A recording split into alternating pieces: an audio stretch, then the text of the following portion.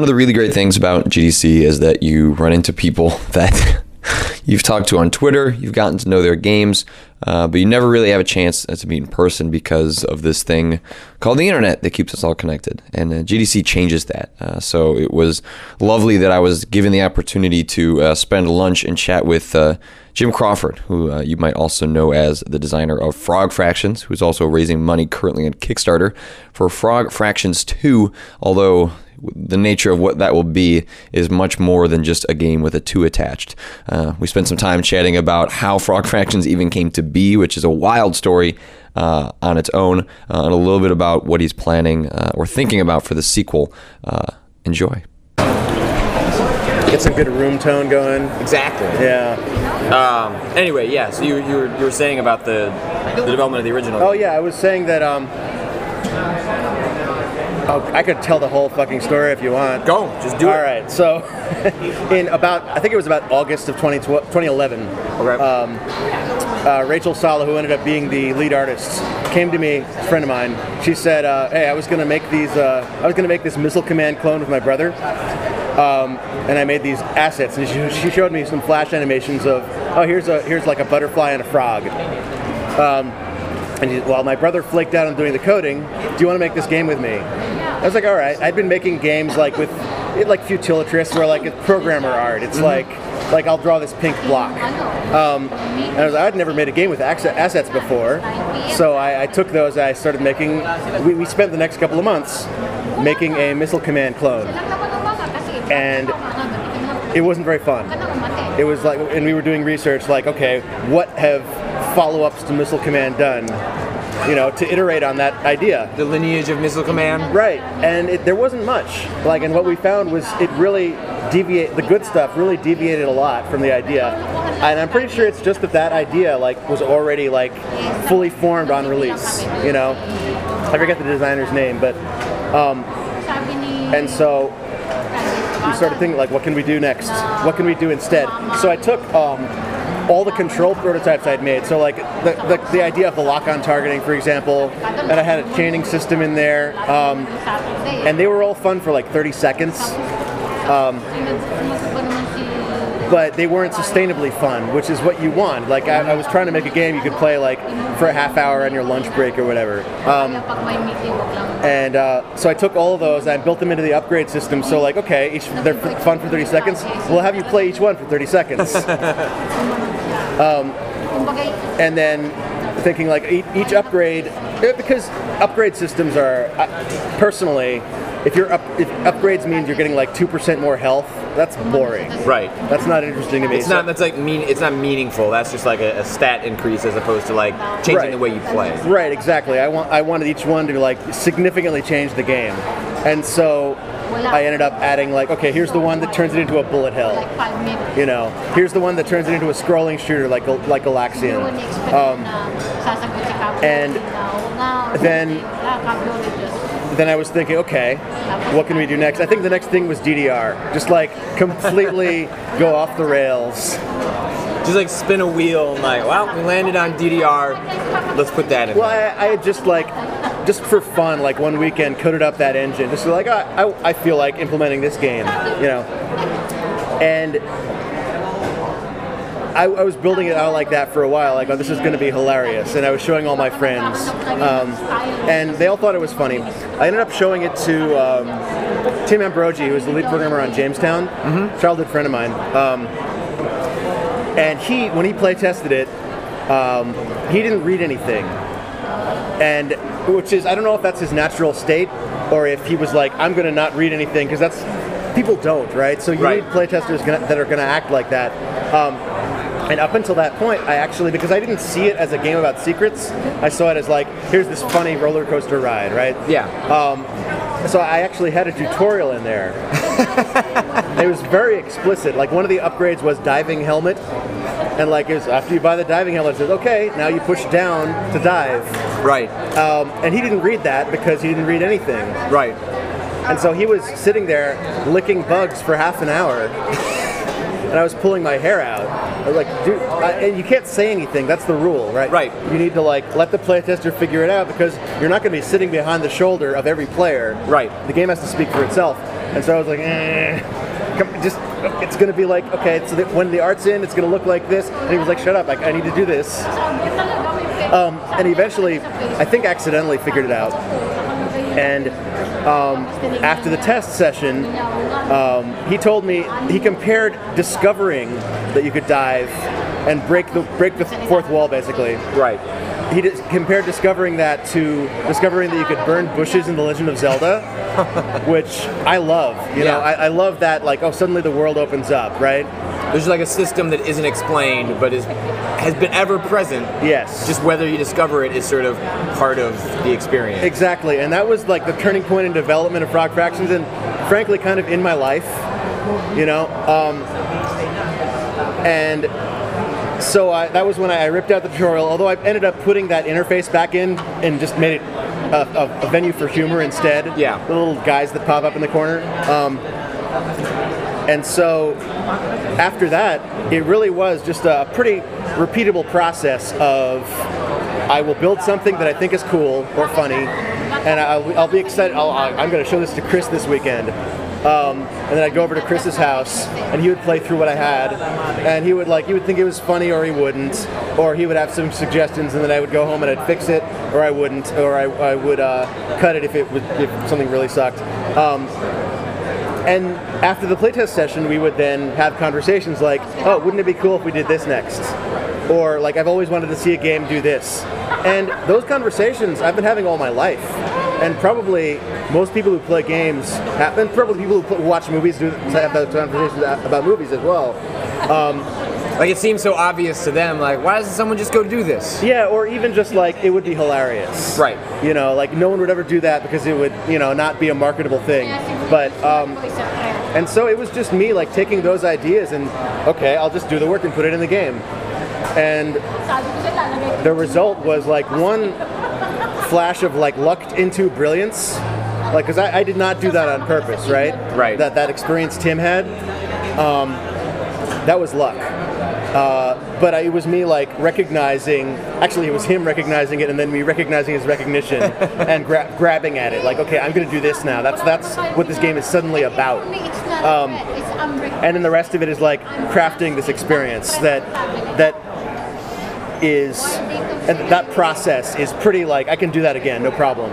But the process of like, how do I make that flash of brilliance again?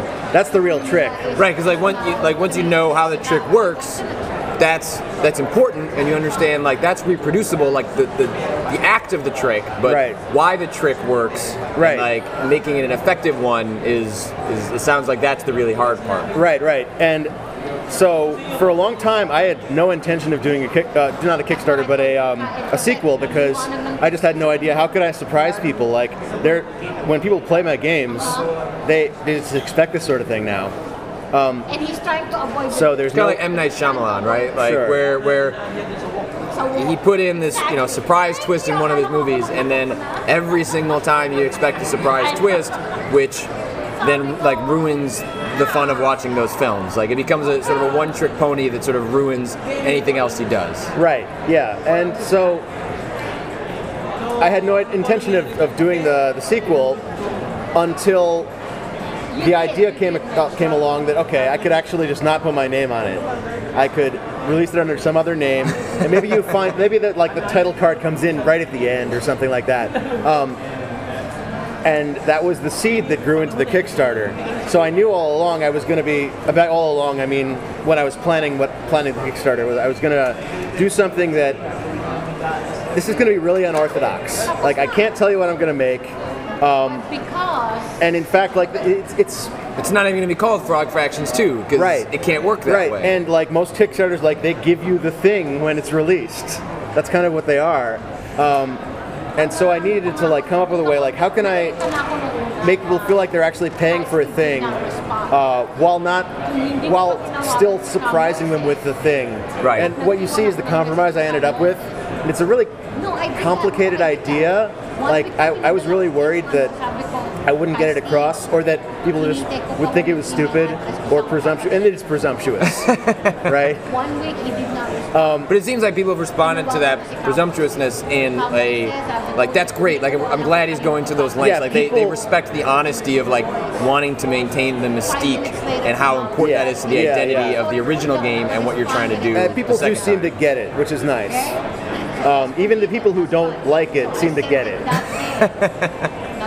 And so, yeah, I mean, I bet in large part it's people who just wanted to thank me for Frog Fractions. I think that's a lot of what it is. And so if I do another one of these, it's going to have to stand on its own. Right. But I mean, how do you feel like, because you're in the middle of this Kickstarter now, like, and you know, you don't have any sense when you launch it, like whether this is going to take off, people are going to like it, but clearly people do like it. Seems like you're going to be fine. Well, I was super nervous. I was super nervous before launch because the game had about 1 million players, but I didn't know like how many of those people, because I don't really have analytics. That was probably something I should have built into it. Like I didn't know how many people had seen anything past the initial pond, and like I've talked to a lot of people, but most of those people are like at conventions or at GDC or at PAX, and everybody I talked to was really enthusiastic. But these are developers, you know, and in a lot of respects, this is kind of a developer's game. Yeah. Which is cool to me. Like I like that my thing is appreciated by all the smartest and most informed people. But I didn't know if that translated to like, will enough people care about this thing to actually pay for it? And also like, since it's a free game, I didn't know how many of the fans are like 12-year-olds with no credit card, right? Like, are any of these actually potential customers? Right. And no, it was really fulfilling to see the numbers shoot up on day one. I was really happy to see that. So then, like, how do you wrap your mind around, like, assuming this all works and like, then the Kickstarter finishes and you have to actually go make the thing? Like, have you like sort of mentally prepared for that moment of like, okay, now I actually have to make it? Yeah, like, have you sketched out any of it yet? Like, do you have intent? I've got ideas, but it is pretty skeletal. I'm not worried about being able to craft like an amusing ride. Yeah. Like that I know I can do because I've got the same hilarious friends. I'm a better developer now than I was 2 years ago, so I can do that. I am not confident I can do the same like initial flash of brilliance, and I'm hedging my bets as much as I can by making it a secret release. Right. You know, so there's at least the possibility of that. But yeah, I don't know if that's going to work. I think the surprise aspect should help you. What was the other game last year? The ASCII browser. Candy Box. Yeah, and part I think part of what made your game work and what made Candy Box work was the surprise element, right? Yeah. Like they both shared a like kind of a wow moment as they transformed themselves and became something different than you expected. Right. And Candy Box was literally Candy Box 2, and it was like bigger and more impressive in a lot of like really ways you would expect, but it lost a little bit of the magic because it was kind of expected. I was looking at that, and he actually announced the sequel like almost immediately after. I know. So yeah, I think a lot of people look at these sorts of like weird games, weird one-off games that are kind of from no-name developers. They like to think of those as games that have just kind of always existed. Mm-hmm. Just like this has been here since the dawn of the internet, and we just happened to discover it. Yeah, and I think a lot of people would prefer to think of me as a cipher, like not as a person who makes a game, but just like here's this. It's because it's complete outsider art, right? Mm-hmm. I think the Candy Box developer is much more like actually that. Because I think he was really a first-time developer who was just making a thing. Like I bet he was learning to code JavaScript while he was making that game, right? And just doing, this would be neat to do. Whereas I've been making games for a long time, right? And so I think he was much more naive. Yeah. And I think that naivete was kind of what led him to to not really understand what's a good way to follow up on this, right? Right. I mean, in both cases, we lucked into something great, but I feel like as someone who's paid a lot of attention to game development and to I had a second part of that conjunction a minute ago, but I feel like I put a lot of thought into this. You know, Yeah. I didn't want to do like the just bigger, better, more badass sequel, right? Right. And so I was actually looking at I think maybe a good analogy is Portal versus Portal 2. Okay. Where the first one is kind of a flash of brilliance, and the second one is a really workmanlike, let's make this better in a smart way. And it's, you play those two games, and the first one is just it's amazing. It's part of the canon, right? Right. And Portal 2 it's fun, it's good, it takes those ideas and expands on them in a satisfying way, but it's not a game that I tell my friends you have to play this. Right. And so that's probably what's going to happen. You know, it's probably going to be a sequel that people will play and say, okay, I appreciate this. I was amused, and like it plays on the nostalgia that I have for the old thing. But realistically, I said this in the Kickstarter, but the first game was lightning in a bottle, right? You can't. It's impossible. You spend your whole life like hoping that you make something like this. Right. And like I said, I've been making games for 20 years. Like half of that was like, I'll make a game engine and I'll make a level to test the engine, and then like, oh, if I had a level designer friend, he would make the rest of the game. Right. So it's kind of half-assed game development, but like I have been programming games for 20 years. So Right. And so yeah, it really was winning the lottery basically, both in terms of making that cool thing and also in terms of it getting popular. And you can't win the lottery. You can't just expect to win the lottery twice. Well, and it's like very specifically what made, Frog Fractions work. Like it's different than like a Gears of War to Gears of War 2, right? There aren't like mechanics for you to just like iterate or like realize like, oh yeah, like had we had more time, all the lessons we have now, right, we would have done this feature different. Like the mechanics, like sort of the trick, is not something that can be iterated on in the traditional way that like a game would have a sequel. Right. Yeah. So I think you said in the Kickstarter that it's like 18 months. I think is like what you're. That's you're the hoping? plan. Yeah. Like why 18 months? Like does that? Just... It was. I knew it had to be at least a year, and it was actually based on like, okay, how much do I think I can get, while still like, hopefully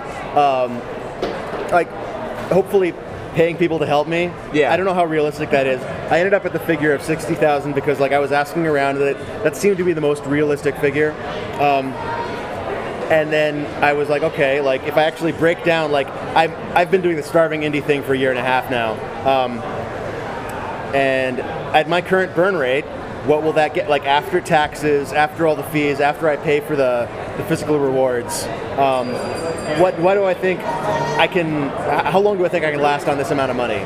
And that was the estimate. And so it's not like I have a plan that will take exactly this long to do. It's just that I know I can do something cool in this amount of time, and so that was the figure I arrived at.